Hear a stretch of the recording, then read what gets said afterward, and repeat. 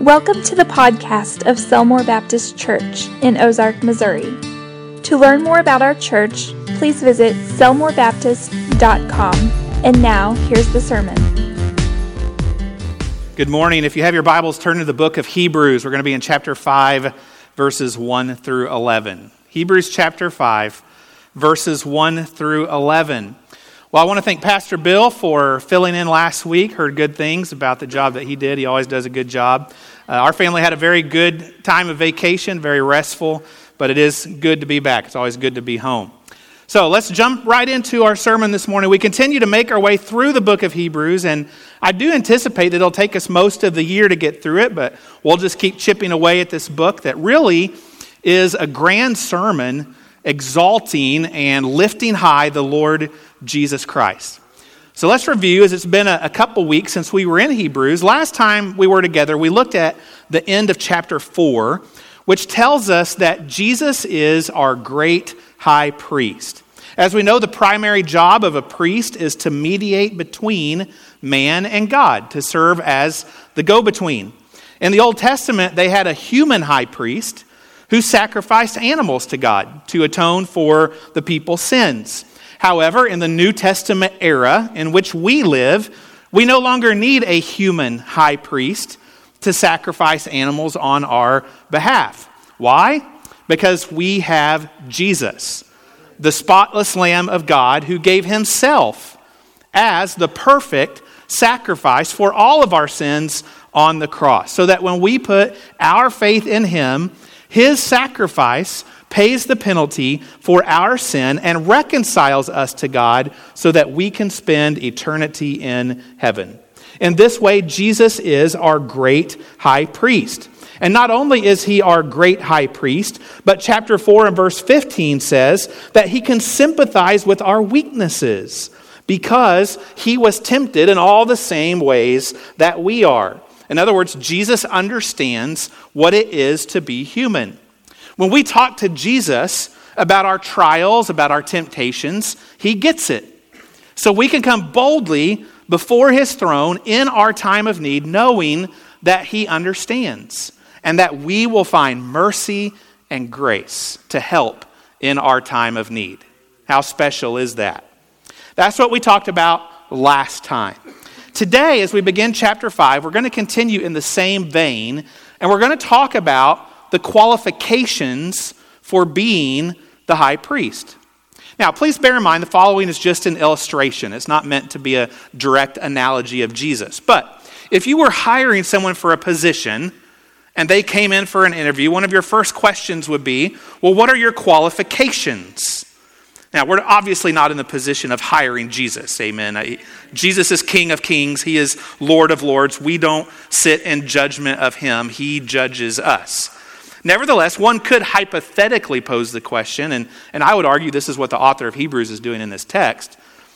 One could hypothetically pose the question, is Jesus qualified to be our great high priest? Does he meet the criteria for that role?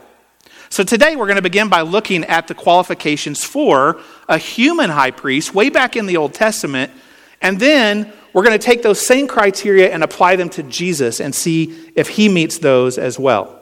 And if he does, then it follows that we must come to God through him. That salvation is through Jesus and him alone. But let's not get ahead of ourselves. Let's start by reading and see what we can learn about the human high priest in verses 1 through 4. Here's what those verses say. It says, "For every high priest taken from among men is appointed for men in things pertaining to God, that he may offer both gifts and sacrifices for sins. He can have compassion on those who are ignorant and going astray, since he himself is also subject to weakness. Because of this, he is required, as for the people, so also for himself, to offer sacrifices for sins. And no man takes this honor to himself, but he who is called by God, just as Aaron was." All right, in these 4 verses, we see 3 qualifications for a human high priest, a high priest taken from among men, as it says in verse 1. So let's just start going through them. Ready? The first qualification is this. It says that he must be appointed. That is the word used in verse 1. And then verse 4 elaborates on this further by referencing Aaron from the Old Testament. Aaron, as many of you know, was Moses' brother. Aaron was the very first high priest. Verse 4 says that the role of high priest is not an honor that one takes for himself, meaning that Aaron did not volunteer for that role. He didn't campaign for it. There was no special election for high priest. Aaron was appointed by God. And after he died, it was always Aaron's descendants who filled the role of high priest going forward. Again, it was a divine appointment by God. Now, it's interesting, from time to time, there were men who were not Aaron's descendants who took it upon themselves to do the high priest job. This never pleased God, and it always ended in disaster. Korah was swallowed by the earth. Saul lost his throne. He got impatient waiting on the high priest and thought, well, I'll just do this myself. Doesn't work that way. Uzziah was struck with leprosy. The lesson learned, only God's appointed may serve the role of priest, mediating between God and man. Everyone else is an imposter. Let's move on to the second qualification. The high priest must be empathetic toward his people. Verse 2 says that he has compassion on those who are ignorant and going astray. The Greek there literally means that he is moderate in his passions. The idea is that when the high priest made sacrifice on behalf of the people's sins, he didn't get overly angry with them. He addressed their sins, he made restitution for their sins, but he did so in a gentle manner. Why? The end of verse 2 tells us. It says, because he himself, that priest in other words, was also subject to weakness. The high priest struggled with sin just like the people for whom he was making sacrifice. In fact, the high priest had to make a sacrifice for himself before he could make a sacrifice for the people. So he understood their struggle. He could identify. He could empathize with them, and that was an important part of his role. And can I just add this? I think there's a lot that we can learn from this approach in terms of how we deal with people in our life. Parents, I think there's a lot we can learn from this approach in terms of how we deal with our children. We must address sin, but we must do it gently. And we must do it with compassion, knowing that we too have sins that we struggle with. The third qualification is this. The high priest must be obedient to fulfill his duty. Verse 3 says that he is required to offer sacrifice for sin. Like any other job, the high priest had requirements that he must fulfill. And the biggest duty he had was to make sacrifice for the people's sins. A priest who did not fulfill his duty of making sacrifice for sin couldn't rightfully be called a priest at all. As we've said, that's what a priest does. He mediates between man and God. All right, so let's pause for a moment at this point and just recap very quickly. The qualifications for a human high priest in this passage were threefold. He must be appointed, he must be empathetic toward his people, and he must be obedient to fulfill his duties. Now, how do these three qualifications carry over to Jesus? We've already said that he is our great high priest. But according to the Old Testament criteria, is he qualified for that role? So let's keep reading and let's see what we can learn. Let's read now verses 5 through 8. It says, so also Christ did not glorify himself to become high priest, but it was he who said to him, you are my son, today I have begotten you. As he also says in another place, you are a priest forever, according to the order of Melchizedek, who in the days of his flesh, when he had offered up prayers and supplications, with vehement cries and tears to him who was able to save him from death, and was heard because of his godly fear, though he was a son, yet he learned obedience by the things which he suffered. All right, let's pause there and let's talk about these verses and what they mean. Let's go through these three criteria for a high priest, and let's see if Jesus is indeed qualified to serve in that role. So first, like Aaron in the Old Testament, is Jesus appointed to be our great high priest? The answer is yes.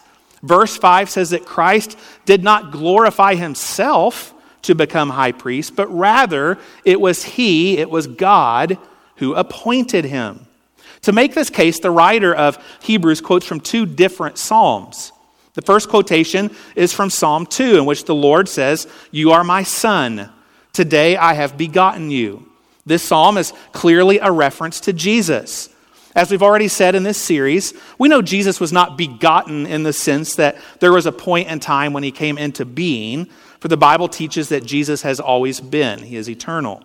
But rather, begotten in this sense is a figure of speech, emphasizing Jesus' position of prominence and honor as the Son of God. When God the Father publicly declares that Jesus is his Son, such as he did in this psalm, such as he later did audibly at Jesus' baptism, he is in essence appointing him the role of great high priest, the role of mediator between God and man. The second quotation here, seen in verse 6, is from Psalm 110, stating that Jesus is a priest forever according to the order of Melchizedek. Well, what in the world does that mean? Who's Melchizedek? Well, Melchizedek was a priest in the Old Testament. And it's actually important that we familiarize ourselves with this man because he is mentioned frequently, 8 times, over the course of the next 2 chapters of this book.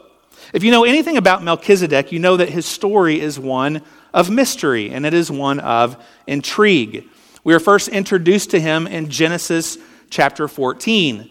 In that passage, after Abraham defeats an enemy in battle, the king priest of ancient Jerusalem, a man named Melchizedek, brings Abraham bread and wine and blesses him in the name of the Most High God. Abraham then in return gives Melchizedek a tithe of the spoils of war. And incidentally, this is the first time that tithing is mentioned in the Bible. And then that's the last we ever see of Melchizedek in the scriptures. As suddenly as he appears, he departs. He's literally there for 3 verses. Now, based on that, one might think, well, he's a fairly inconsequential person in Scripture. Until all of a sudden he's mentioned again in Psalm 110. And he's mentioned in that context as a predecessor and a shadow of Jesus Christ. And then he's mentioned, as I said, several times in the book of Hebrews in a similar light. So the reality is that there's something unique about Melchizedek that ties him to Christ. And we're going to talk more about that in weeks to come. He's a very fascinating figure. But for today, the important thing that we need to see is that just as Melchizedek was appointed priest over ancient Jerusalem, Jesus is appointed our great high priest. And the key word there in verse 6 is that Jesus is a priest forever. I can't read that word forever without thinking about the movie The Sandlot. Forever. Some of you know what I'm talking about there. But one of the interesting things we'll learn about Melchizedek in chapter 7 of this book is that it says he had no end of life. So in that sense, he is a priest forever. And the same is true for Jesus Christ. As we'll celebrate next Sunday, Jesus was raised from the dead. He was resurrected from the tomb, and even now he sits at the right hand of God, making intercession for us, performing his high priestly duties. Jesus, too, is not dead. He is our great high priest forever. So let's summarize this point. Does Jesus meet the criteria for a high priest of being appointed by God? Absolutely. Jesus didn't seek to glorify himself. Just like Melchizedek, Jesus was chosen. He was chosen by his Father.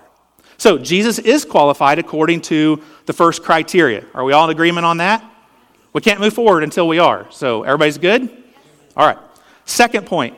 Second qualification, is Jesus empathetic toward his people? I would argue yes, with a very important caveat, and that is this. The comparison breaks down just a little bit here. While Jesus can empathize with how difficult it is to be human in a fallen world, and even to be tempted, as we learned last time, it's important to note that Jesus never sinned. He never actually gave in to temptation.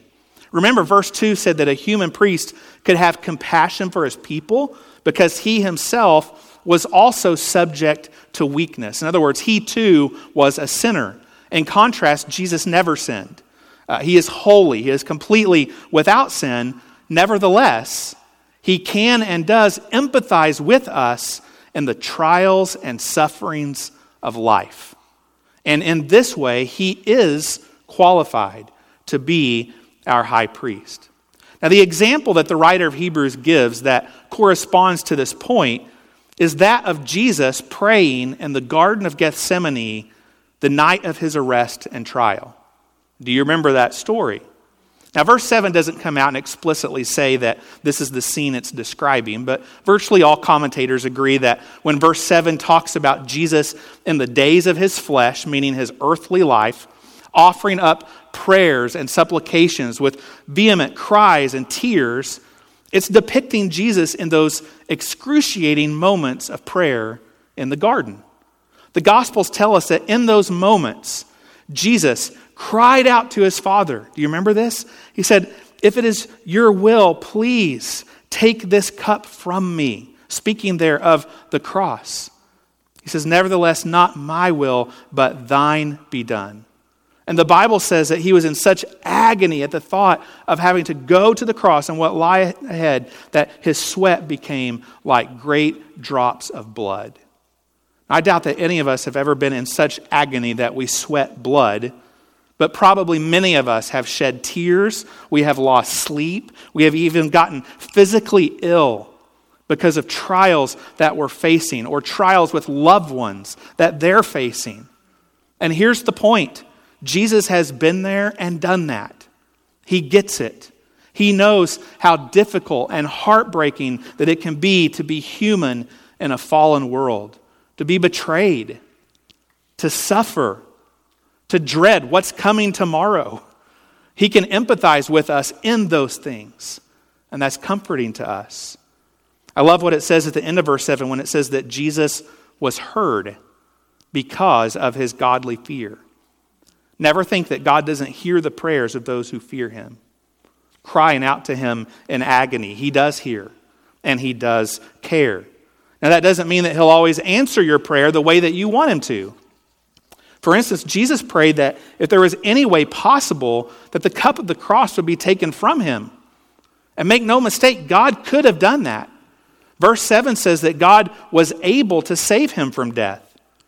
But that was not God's will. And ultimately, Jesus submitted his will to the Father's. In like manner, there may be times that we cry out to the Father for him to take a certain action in our life, or to cause something to happen, or cause something not to happen. And in his sovereignty, he simply says, "No, that's not what I'm going to do." And we may not like that at the time, but we have to trust his plan. And we have to trust his heart. And we have to know that he is good. And above all, we have to know that he hears us and that he loves us. Well, back to the main point, Jesus can empathize with us in our trials. He knows what it is to struggle. He knows what it is to cry out to God in agony of spirit. And this means that he absolutely does meet the second criteria of a high priest. Well, let's move on to the third qualification and see if Jesus meets that. Is Jesus obedient to fulfill his duties? Yes. Verse 8 says that Jesus learned obedience by the things that he suffered. The word suffered refers specifically to his suffering on the cross. It was through his suffering on the cross that Jesus carried out his duties as great high priest in making payment for our sin by offering himself as the atoning sacrifice. It was through his suffering on the cross that Jesus reconciled a people to God. If Jesus had merely come to this world and lived a good life and taught some good lessons and healed some people of sickness, he still would have been an amazing person, but he would not have been qualified to serve as our high priest. Remember, what makes a high priest is that he fulfills his duties to offer a sacrifice. What makes Jesus our high priest is that he came and fulfilled his priestly duty. He suffered on the cross as the ultimate sacrifice for our sin, reconciling us to God. As Philippians 2 says, and being found in human form, he humbled himself and became obedient unto death, even death on a cross. The notion of obedience is found here in verse 8 as well. It says that, and this is a really interesting statement, it says that Jesus learned obedience by the things which he suffered. Now, to be clear, that does not mean that Jesus was at one point disobedient, that he was disobedient and then he had to learn obedience, because that would mean that he had sinned, and we know he never did. In fact, Jesus was always obedient to the Father. But here's what that phrase does mean. It was at the cross where Jesus' obedience was most thoroughly tested and demonstrated. And in this sense, in his humanity, Jesus learned obedience, or you might say he came to a fuller understanding of obedience. It is no different for us, is it? It's oftentimes through suffering that God teaches us faithful obedience. But the key question is, was Jesus obedient to fulfill his duties? And the answer is unequivocally yes.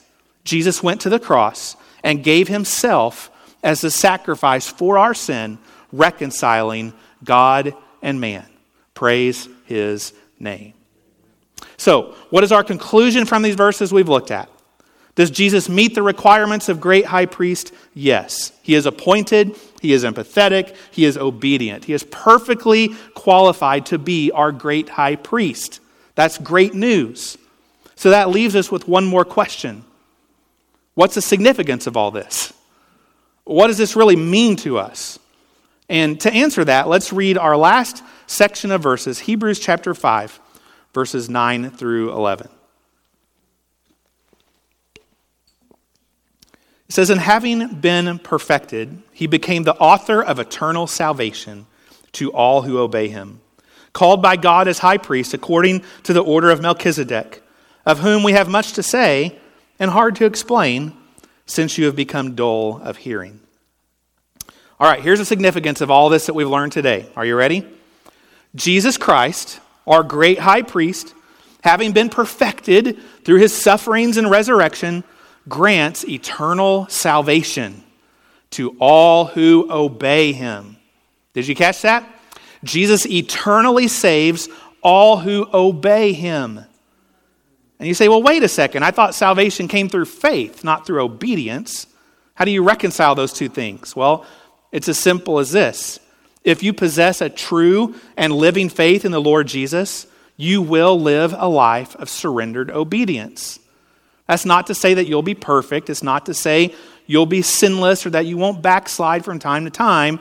But it is to say that the overall pattern and direction of your life will be one of striving to live for Jesus in all that you say and do.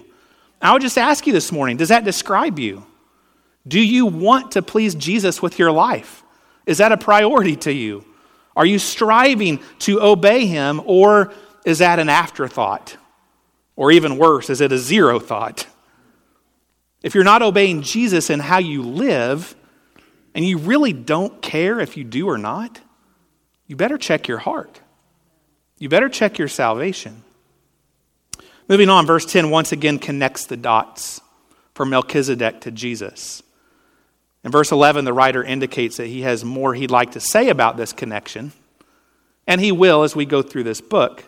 But for right now, he says it would be too hard to explain because, he says, you've become dull of hearing.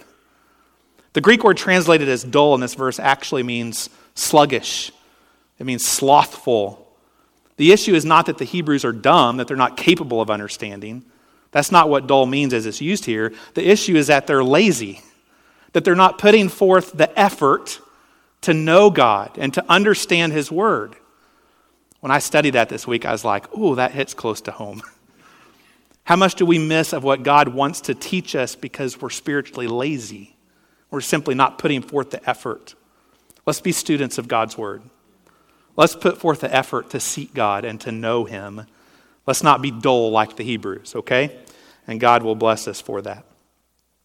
As we bring this to a close today, and we think about what we've learned, the good news is that Jesus is not only qualified to be our great high priest, as we've seen in our text, he invites everyone to come to God through him.